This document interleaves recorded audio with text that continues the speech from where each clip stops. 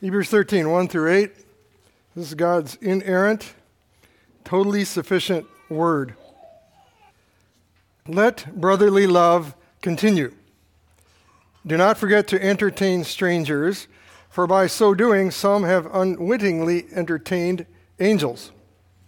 Remember the prisoners as if chained with them, those who are mistreated, since you yourselves are in the body also. Marriage is honorable among all, and the bed undefiled, but fornicators and adulterers God will judge. Let your conduct be without covetousness. Be content with such things as you have, for he himself has said, I will never leave you nor forsake you. So we may boldly say, the Lord is my helper. I will not fear. What can man do to me?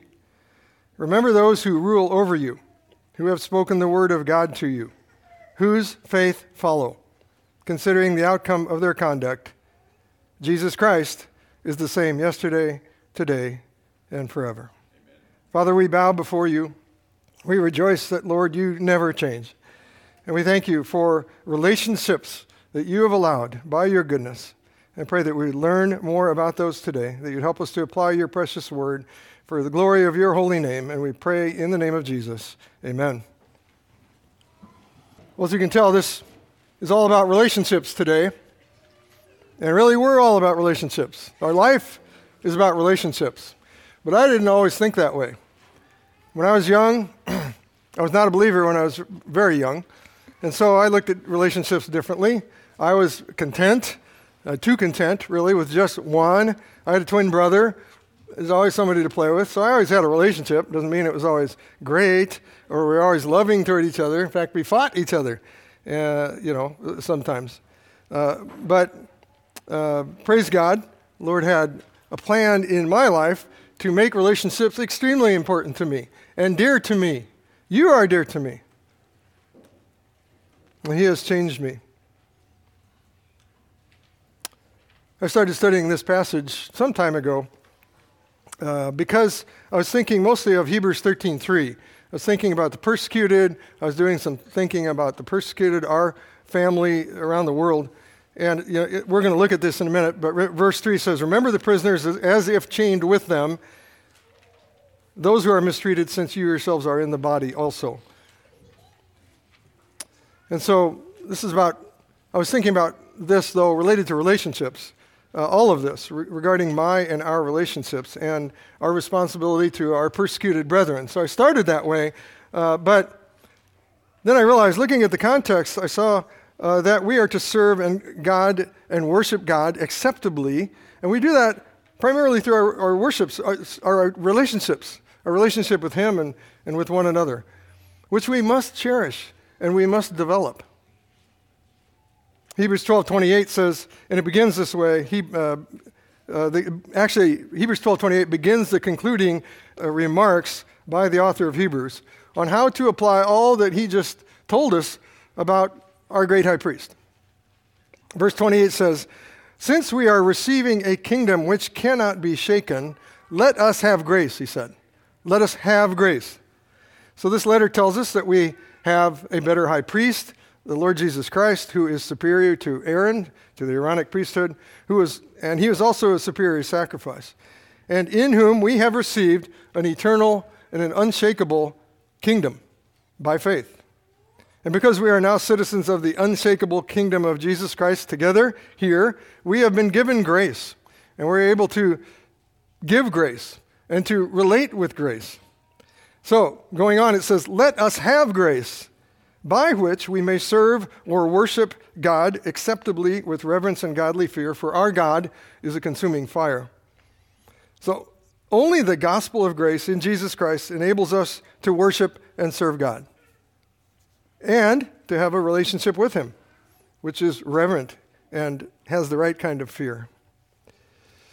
And the gospel of grace in Jesus Christ also enables us to have godly relationships with each other, to worship and serve the Lord through these relationships. The main point of the sermon. The writer of Hebrews is showing that this is needful. It's possible, praise God, and it is extremely needful, especially during persecution and trial and stress, as this church was going through. And praise God that our God, being a consuming fire, purifies us by the flame of his Holy Spirit to have godly relationships. Not just relationships, godly ones. And fire, kind of does two things. It can consume, and it purifies. And our Lord consumes, we've been singing about this throughout the service today. The Lord consumes his adversaries and that which does not please him. And he purifies his children. He purifies us for our relationships, for his glory. And so let's look at these relationships, these 7 that I'm going to be referring to, and how to serve and how to grow in grace. Now, a few thoughts I've had, or things that help me, is from the book Servanthood is Worship, that you all have, I hope. If you don't, Daniel brought the extra ones from the office. Servanthood is Worship. It's a small book. It's turned out to be quite a blessing for a number of you. So let's begin. First one begins, let brotherly love continue. Let it continue. It's possible to have it now. We have it now, and let it continue. Notice that it says let. We have the love of God poured into our hearts through the Holy Spirit. So the love of Christ dwells in us. And this love for each other should be growing. It shouldn't be stagnant. In fact, I think love could never be looked at as stagnant. This is a fruit of the Spirit, the first in the list. And it shouldn't be held back. Shouldn't be allowed to wane or lapse or grow weak. So we're to let love continue. So in other words, as we talked about last week from Hebrews 10, we need to stir it up. We need to stir each other up to love and to good deeds, good works. And Romans 12 says this, verse 10, be kindly affectionate to one another with brotherly love. Kindly affectionate. I did get a holy kiss today. I got one. But that's only one aspect of that. So Paul in Thessalonians, he was talking about the Thessalonians in chapter 4, verse 9. He said, he was talking to them, he said, writing to them, but concerning brotherly love, you have no need that I should write to you. For you yourselves are taught by God to love one another. So they were doing that. The Thessalonians were doing that. They were being taught by God. We are being taught by God. And yet Paul prayed for them, this verse. This is chapter 3, verse 12. He said, may the Lord make you increase and abound in love to one another. In other words, it shouldn't stay the same. It should be abounding. It should be overflowing. It should be abundant. It should be more than we can ask or think. And that this fruit of the Spirit would grow in you. That's what we should pray. This kind of love should characterize any true church of Jesus Christ, its growth, any gathering of members of the unshakable kingdom. Should be the prime characteristic of us. But how is this stirred up? Last week, Hebrews 10:24 in the meditation, it said we're to consider, first of all, it said consider how to stir one another up to love and good works. Have you been considering this week, since I urged you last week, exhorted you? Consider, how do we do that? How do I do that when I'm here? How do I do that in my family? Consider how to stir up each other. In other words, how to prod or how to poke each other. First of all, I would suggest pray. Pray for each other. It's hard to be angry at a person or unloving toward a person or unforgiving if you are praying for them. You will increase your love for people as you pray for them. Are you praying regularly for people in this church? I mean regularly. I know you pray. This ministry is not very visible, of course, but it is foundational and it is vital to the health of our body, this body. Prayer takes time, right? It takes effort. It takes dying to self. It takes thought. It takes faith. It takes a knowledge of the Scriptures. It takes a knowledge of the person you're praying for. So we have to get to know them. We have to relate with them. It's a labor of love as we pray for one another. Secondly, physically serve and help one another. So love, I believe, really grows as we serve each other and work to bless each other. I believe we are also growing in this. But if you feel you are not growing like you want to be, or you're not loving your brother or sister as you should be, serve them. Think of ways how to do that practically. Give your heart and life to them in a sense.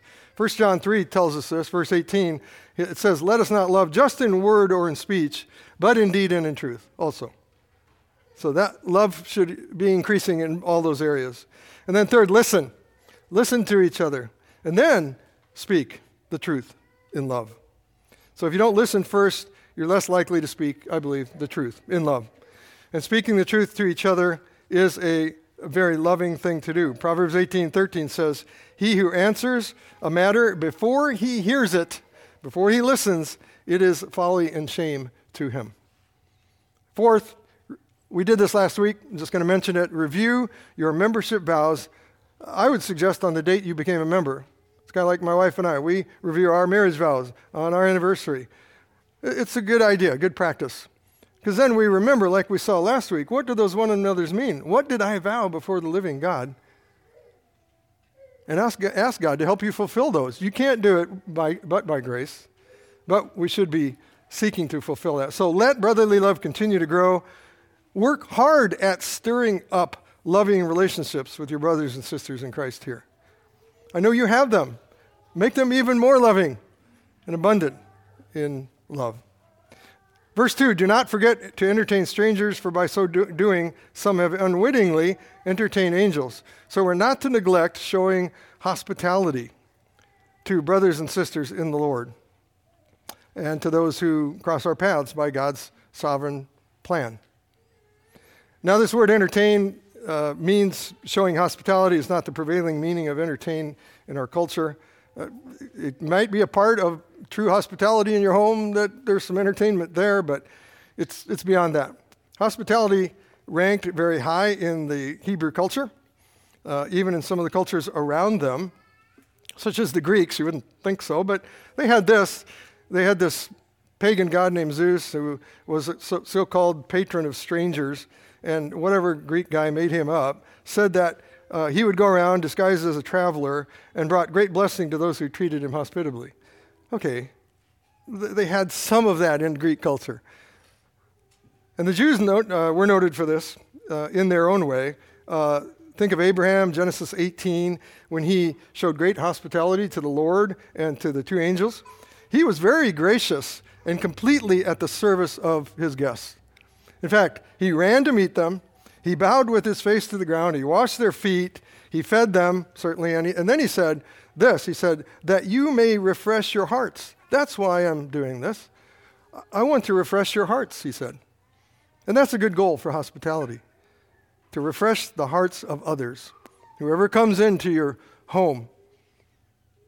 Our Lord Jesus said this. I referred to it earlier, Matthew 25:35. He told us that if we are serving others in his name, we are serving him. We're serving our King. For I was hungry, he said, and you gave me food. I was thirsty, and you gave me drink. I was a stranger, and you took me in. And then later in verse 40, he said, inasmuch as you did it to one of the least of these, my brethren, you did it to me. In other words, to disciples, other Christians, to the least, you did it to me. 1 Peter 4, verse 9 says, it's a command, be hospitable to one another, but it adds this. It says, without grumbling. So apparently, it's possible to grumble when we're being hospitable. But it says, be hospitable to one another without grumbling. So we should be hospitable and have a joyful attitude about it. And this relates even to those mentioned in verse 3 that was received, for those who are persecuted. But certainly also for travelers in our location. Christian travelers, missionaries who are going through, friends and family, people from the CPC who come through here all the time. And we're grateful for them. Galatians 6 says, as we have opportunity, let us do good to all, but especially to those who are of the household of faith. May it be so. In 3 John, verses 5 through 8,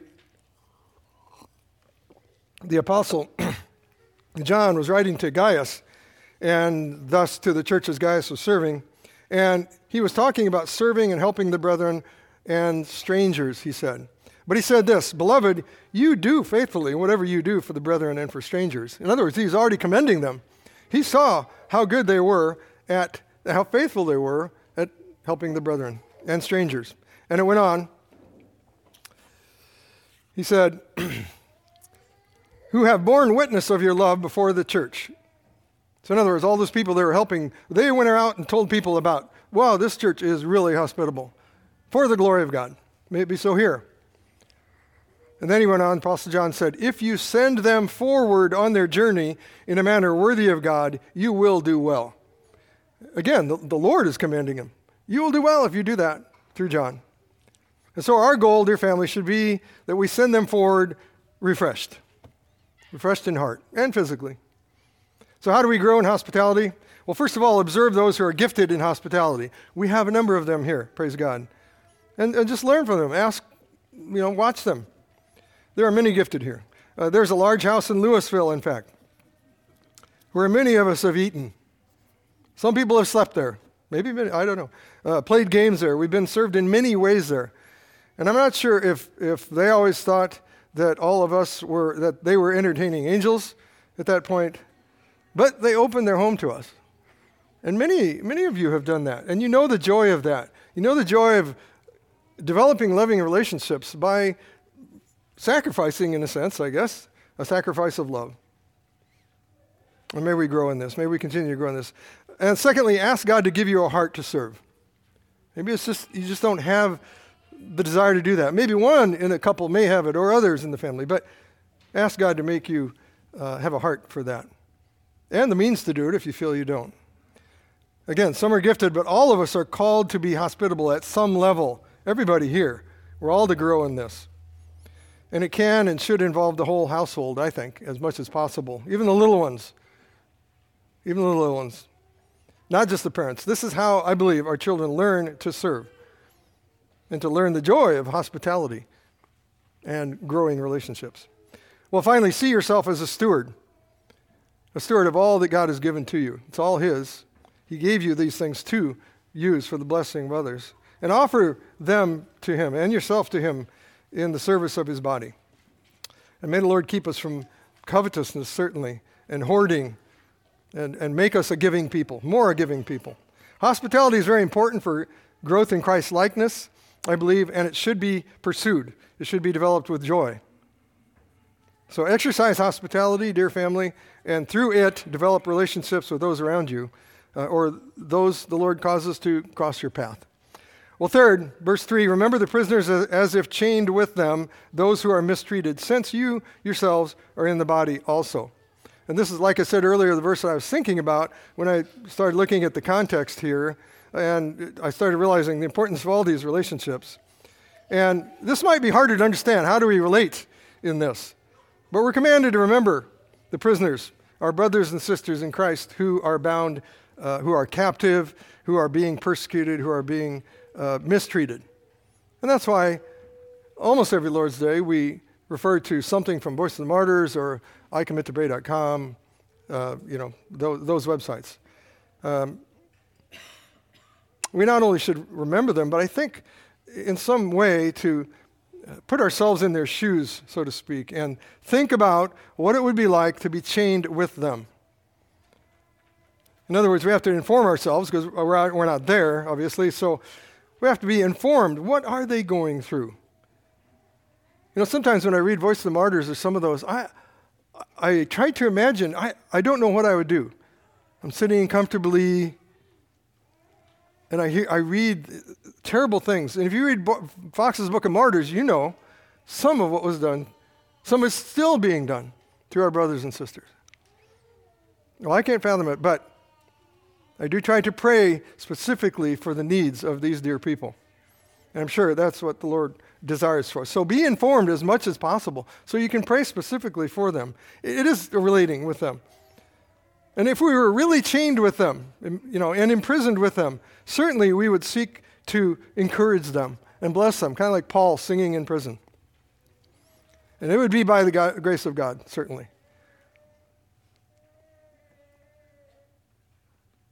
Matthew Henry said this, those that are themselves at liberty, meaning we're not bound, us, must sympathize with those that are in bonds and adversity, as if they were bound with them in the same chain. They must feel the sufferings of their brethren. As hard as that may be, I believe there's a way to do that. Let's help each other to learn how to do that. Now, the Hebrew Christians were already doing this. Hebrews 10, earlier than in this letter, verses 32 and 34, says this, "But recall the former days in which, after you were illuminated," meaning after you were regenerated, born again, "you endured a great struggle with sufferings. Partly while you were made a spectacle both by reproaches and tribulations, and partly while you became companions of those who were so treated. For you had compassion on me in my chains, and joyfully accepted the plundering of your goods, knowing that you have a better and an enduring possession for yourselves in heaven." So they had compassion on those who were in chains. They knew suffering, and they could more than imagine, really, some of them probably, what some of their brothers and sisters were going through. But Paul still urged them to remember, and it's all too easy not to do this. It's very easy to become unmindful. It's hard for us to comprehend, to understand the reality of this kind of persecution, because we have not seen this, maybe read a little bit about it.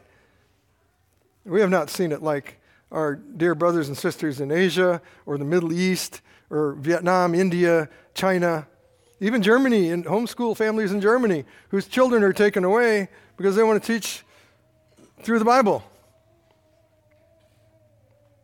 And we are also in the body, meaning we are physically weak. We can kind of comprehend some of that. So we might understand a little bit about their thirst or their hunger or their loneliness or the ridicule they face or their mocking or their mental anguish for a father who isn't there to provide for his children, or, like I just mentioned, they're denied education. Their children are taken away from them. And we might face this someday. So how do we remember the persecuted? Pray. Again, as I was meditating on this verse, I went more often, a few more times anyway, to Voice of the Martyrs website. That's persecution.com. I went to, what was the other one I was thinking? International Christian Concern, I'm sorry. And that, I think, is persecution.org. So go to those websites. If it's been a long time since you read about the current situation of our brothers, it might be good to remind yourselves. You can sign petitions, by the way, through some of those. You can pray with your family every day for them. You can actually send mail or send information through Voice of the Martyrs and others. So you can begin, in a way, to establish a relationship. So, also, again, read to your children about believers being persecuted so they grow up knowing that being a Christian involves persecution. 2 Timothy 3, verse 12. "Everyone who desires to live a godly life in Christ Jesus will be persecuted. It would not be healthy for our children to be unaware of what is done to the body of Christ around the world, or for any of us to think that what happens to our brothers and sisters in Christ does not impact us." 1 Corinthians 12, verse 26. "If one member suffers, all the members suffer with it." So part of any history curriculum for homeschoolers, I think, should have Fox's Book of Martyrs, Tortured for Christ, any number of those books in your curriculum. And when persecution comes, Hebrews 12:3 is a verse you should have memorized. Hebrews 12:3, "Consider him who endured such hostility from sinners against himself, so that you," the different version, "lest you become weary and discouraged in your souls." Consider Jesus, who endured such hostility. That is how I have read, as I was reading Voice of the Martyrs again, how many of the persecuted do endure. They do see Jesus in this. They do praise him for the blood he shed for them. So let's pray for them that they will look to him and consider him who suffered for them. He is their great hope. And so remember the prisoners, the persecuted as if chained with them, those who are mistreated, and relate with them in every way possible, through prayer, through reading about them, like I shared, writing to them. Verse 4, "Marriage is honorable among all, and the bed undefiled. but fornicators and adulterers God will judge. So the marriage relationship, as you know, was established at the beginning, at creation, and is to be held in very high honor. It is God's divinely ordained institution. And the Greek word for honorable here also conveys a couple of ways that help us think about that. It's of great price, or it's very precious, it is esteemed, and it is especially dear. Those are words that help us to understand how precious marriage is. Marriage was established by God to alleviate loneliness, to provide companionship, which models that which the church has with our Lord Jesus. And this complementary relationship is the basis for the development of the family and the civil government and gives the ability to carry out the dominion mandate. And so with all that, it should be highly esteemed. And in many cultures, let's say a decreasing number maybe, but it is still held up as a foundation of the family and of society, even if they don't know the biblical basis of that, just culturally maybe. Yet we see all around us how the enemy is working to divide what is precious to God, to put asunder what God has united through the pernicious impact of pornography, through the media and its low estimation of marriage and how much they scoff at it, through especially the last 2 or 3 years, it seems to me, the sexual roles being perverted and allowed, even by so-called church leaders, by easy divorce laws, by feminism, certainly.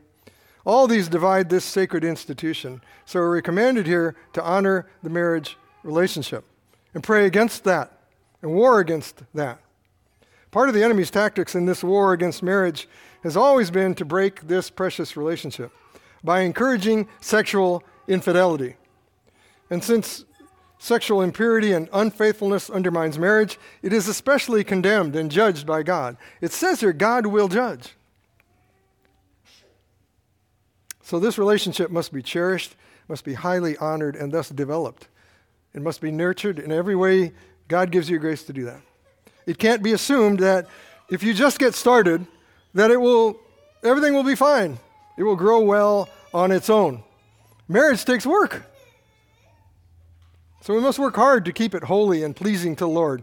If we are not vigilant in growing this relationship, like I said, in nourishing it, protecting it, we will certainly suffer. So will the family, your family suffer, so will this church suffer, this church family. And so we need to encourage each other in our marriages. And again, we can see all around us the consequences of this not happening, of this division happening. There's depression and loneliness on a massive scale right now, not just because of COVID. Many relationships were damaged.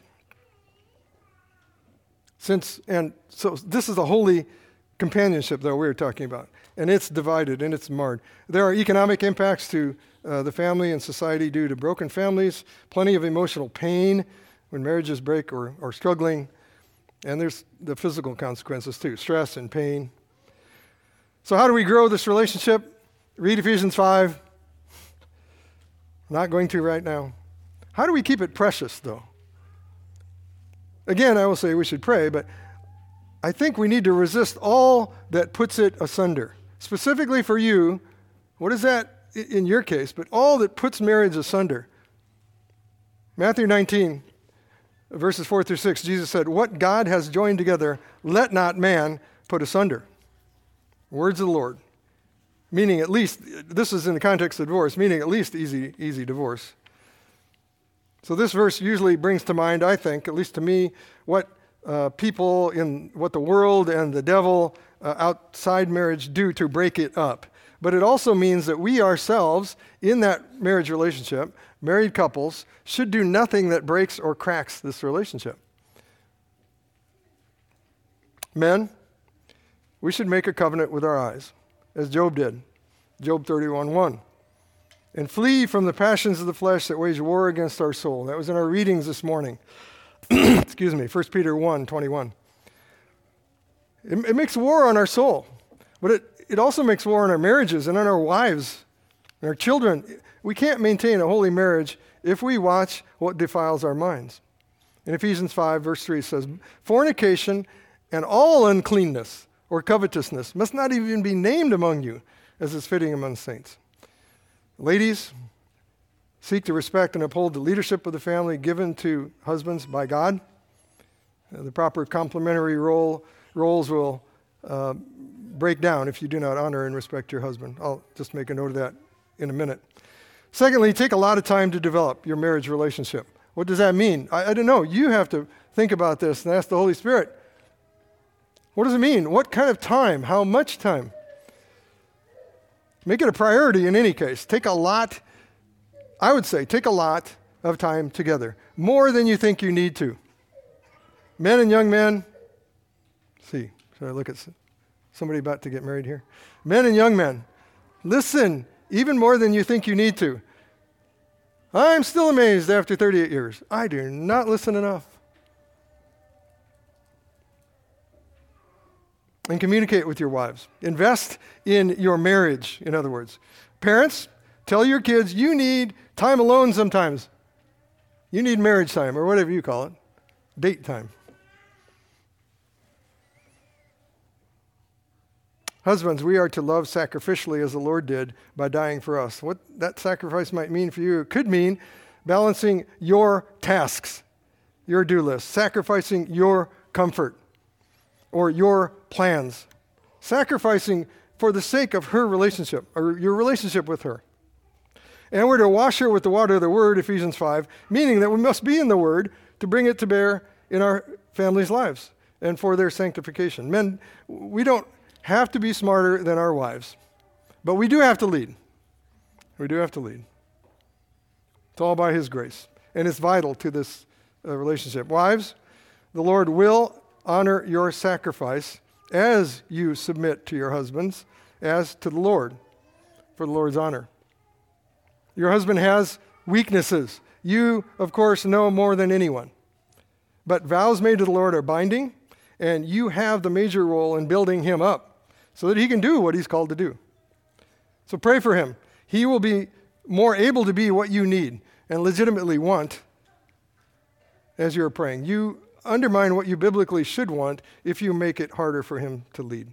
Both roles demand humility. They demand grace that only the Lord gives. So focus on him together. You know the triangle, as two people are, excuse me, I'm going to get my voice back.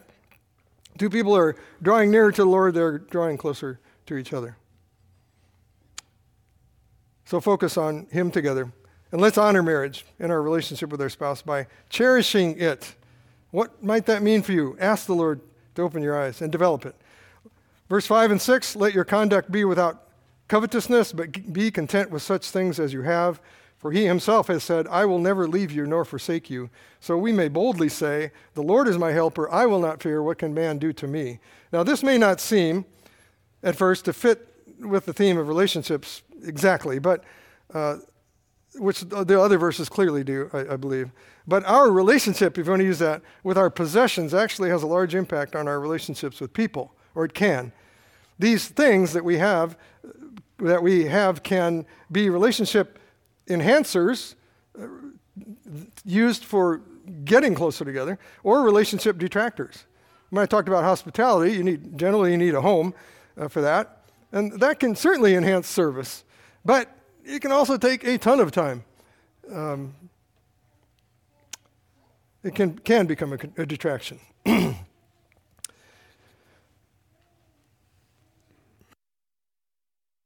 mammon.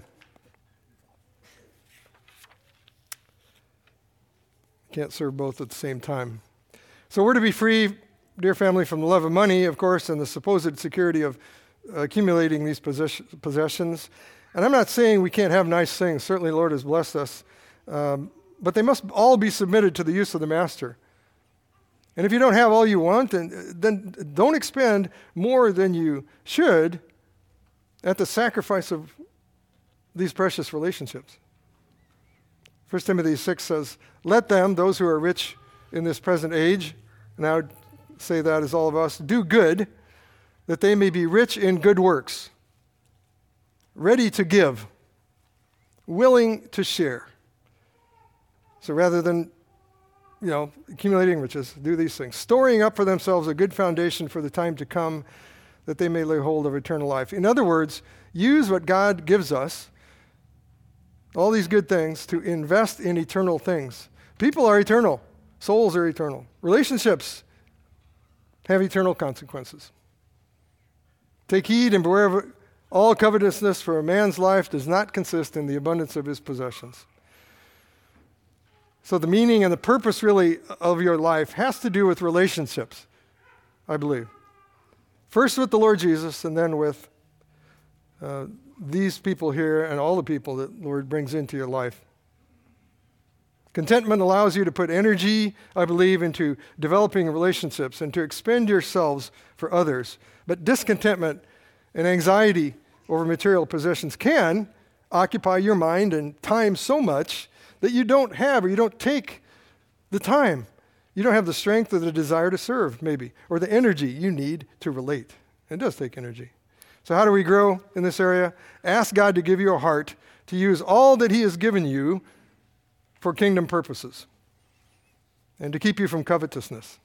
It's good to pray this and not assume that you are free from covetousness, because we live in one of the most materialistic societies on earth. It's all around us. Its influence is continual.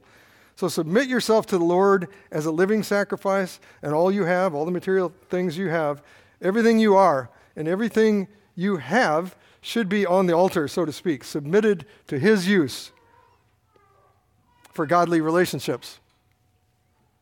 And I guess one general question I could ask here is, what do you think is hindering your time for relationships? Ask the Lord to open your eyes. Ask Him to give you a giving heart also, one that looks for ways to give and to serve. God creates in us a content heart as we obey in the area of, for example, tithing.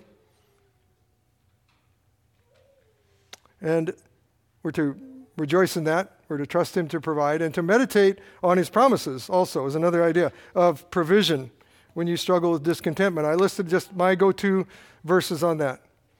And so believe God's promises here, that He will never leave you nor forsake you, and be content so that you can use everything, what He has given to you, to develop relationships for His glory. Don't allow things ever to become relationship detractors. Verse 7, remember those who rule over you, in other words, lead, who have spoken the word of God to you, whose faith follow, considering the outcome of their conduct.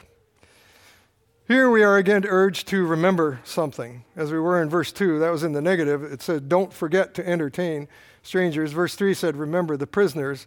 Now this says, remember those who rule over you, because it's easy to forget, again, to forget others' needs, and to forget our responsibility to develop relationships. And so here we're urged to remember those who rule over us, or maybe ruled over us too, or guide us.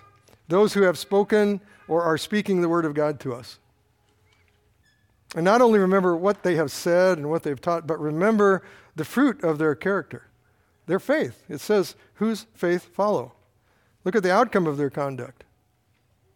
Matthew Henry said this, remember to him meant this, 4 things. Remember their preaching, their praying, their private counsel, and their example. So we should remember those who also died in the faith as martyrs, and remember those who suffered for the faith, even way back, who are still leading us in a sense, teaching us through their writings. We have the list in Hebrews 11. There's Augustine, Luther, Knox, Calvin, the Reformers, the Puritans. We love to read those. It's helpful for us to understand. These actually are kind of like leaders in the past for us. They were faithful to the end and are still good role models and examples to emulate. They're like Abel. By their faithfulness, though they are dead, they still speak. Well, later in this chapter, in verse 17, another key verse on leadership, on your relationship with leaders, it says, obey those who rule over you, similar to this, and be submissive, for they watch out for your souls as those who must give account. Let them do so with joy and not with grief, for that would be unprofitable to you. Now, respecting those whom the Lord has put over you can be and should be a great blessing. It is profitable and advantageous in your growth in faith. Leaders are under shepherds of the great shepherd. They guard the flock. And like watchmen at the gate, they raise an alarm to protect the city. This is our calling, for which we will have to give account. And let me tell you, I'm sure Phil feels the same way. And when I think about this and his calling, I praise God that he gives grace for what he calls us to do. I praise God, many of you I know are faithful prayers for us and for your leaders. And I rejoice in that. And we do love this flock. And we realize our own weaknesses in teaching and shepherding. But we serve with joy and in the fear of God, and we desire closer relationship. I think you know that. So call us up more if you want to do that. You know that we'll call you anyway, but. So how do we all grow in this? How do you grow in your relationship with leaders and elders? Well, first of all, to follow the faith of another, of course, you have to spend some time with them. We are okay with that. And observe them. Pray for them, certainly. Learn more about the path of their faith and their growth. I'd be glad to tell you more about that. Communicate with them, not just when there's a need. You can certainly seek us out. And thank God also for the past leaders in your life. Through this, I was thinking of some of the leaders way back in the early time with the navigators on campus and others. It's a great blessing to me. I still think of their impact on my life. Pray, because the enemy will attack the leader and his family. Any leader. Parents. In Romans 15:30, Paul said, I beg you that you strive together with me in prayers to God for me. This is the Apostle Paul. I beg you to pray for me. To strive together with and for your leaders is, again, profitable for you, because your leaders are a means of defense, and their ability to lead and protect impacts your safety, your family. Now here I would address the children, not the ones that are crying. Children, pray for your parents. Pray for them. So remember your leaders. Pray for them. Relate with them and emulate them. And I'd like to say here, well, maybe I'll add that just a little bit later. So the final relationship. Well, no, let me stop. Related to children. I'm going to talk about change in just a second. And children, I would say it is very necessary for you to pray for your parents. They have some of the same roles that the elders have in this church. Are you praying for your parents? Daily, I hope. Okay, the final relationship. Not final in order, though. Not final in priority. Actually, it's the one on which all these others are based. Verse 8, Jesus Christ is the same yesterday, today, and forever. He is the same as he was yesterday, as he was in the council of the Godhead from eternity past, and has always been. He is the same today, meaning at the time this letter was written, I believe, he has been the same also this past 2,000 years or so since the cross. He is the same even now, this day. He is the same loving, almighty, forgiving, all-wise God of grace, the Savior of his children. And Jesus will be the same forever. He is unchangeable. He is immutable. Malachi 3 says, I am the Lord, I do not change, therefore you are not consumed. Praise God. Malachi 3:6. And praise God, we can have a relationship with the one person who never changes. Because as good as all these other relationships with one another can be, by his grace, they will change. Since we change, and the people we relate with will change. Now, by the grace of God, Christians are being changed into the likeness of the Lord as he sanctifies us from one degree of glory to another. So it's good that we are changing in that way. But it's kind of hard, right? Sometimes when people change. And they change for different reasons. Even those you have been around a lot. I've been married for 38 years. I'm still amazed when Sherry says, I didn't know that about you. Or something like that. Or she says, that's new to me. Wow, I didn't know that. You've changed. Not just my hairline. And the bride I married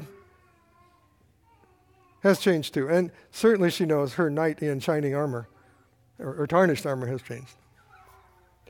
Okay, kids, this is what I meant to say, and I'm concluding here. Kids, you don't know how challenging it is for parents because you change a lot.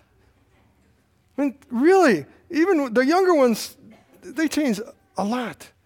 You think your parents need to change. Yeah, okay, pray for them.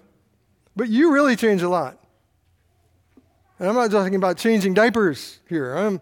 You're changing in character. You're changing in so many ways very quickly to us, sometimes in a short amount of time. So you might want to give your folks grace. We looked at that in chapter 12, verse 28. Let us have grace. Have grace for your parents when you think they don't change fast enough. And I'm pretty sure my sons think I don't change fast enough with the culture of the technology. And that may not change, sons. Sorry. But the fact that Jesus Christ never changes gives us stability. He is our stability to be able to develop all these other relationships. He is the stability of our times. He is our rock, which is a symbol of something that cannot be moved or changed.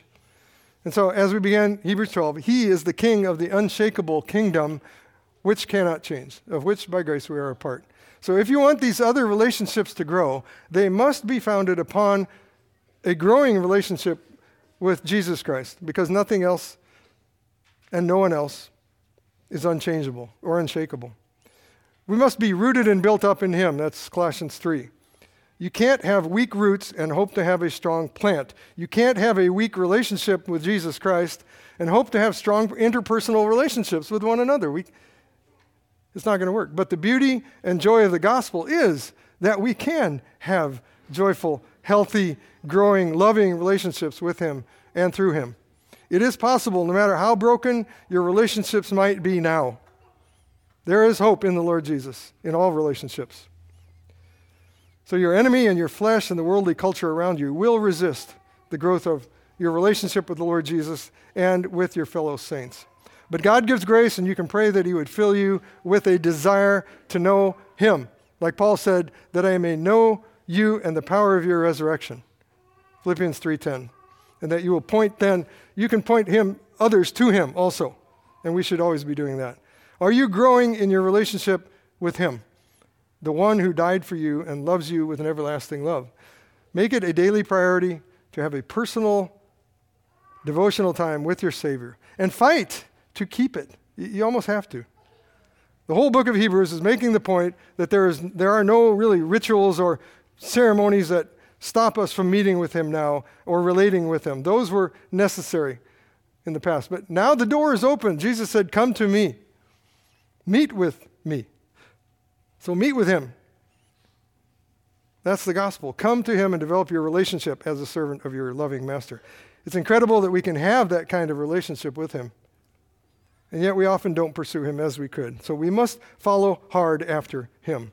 So, just to conclude this part, fathers and husbands, I speak especially to you in this part here on relating with the Lord Jesus. Because your zeal here in your communion with the Lord will encourage your family greatly. It is foundational, really, for them. Your leading here will teach them, even without many words. You don't have to speak a lot, but by your example and your hunger for him.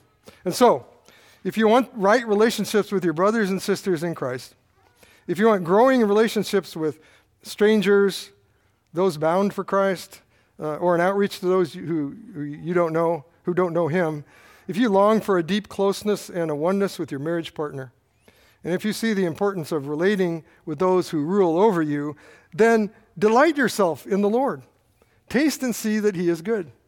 Pursue him, and then your relationship with him will grow, and he will give you joyful relationships with others. Let's pray.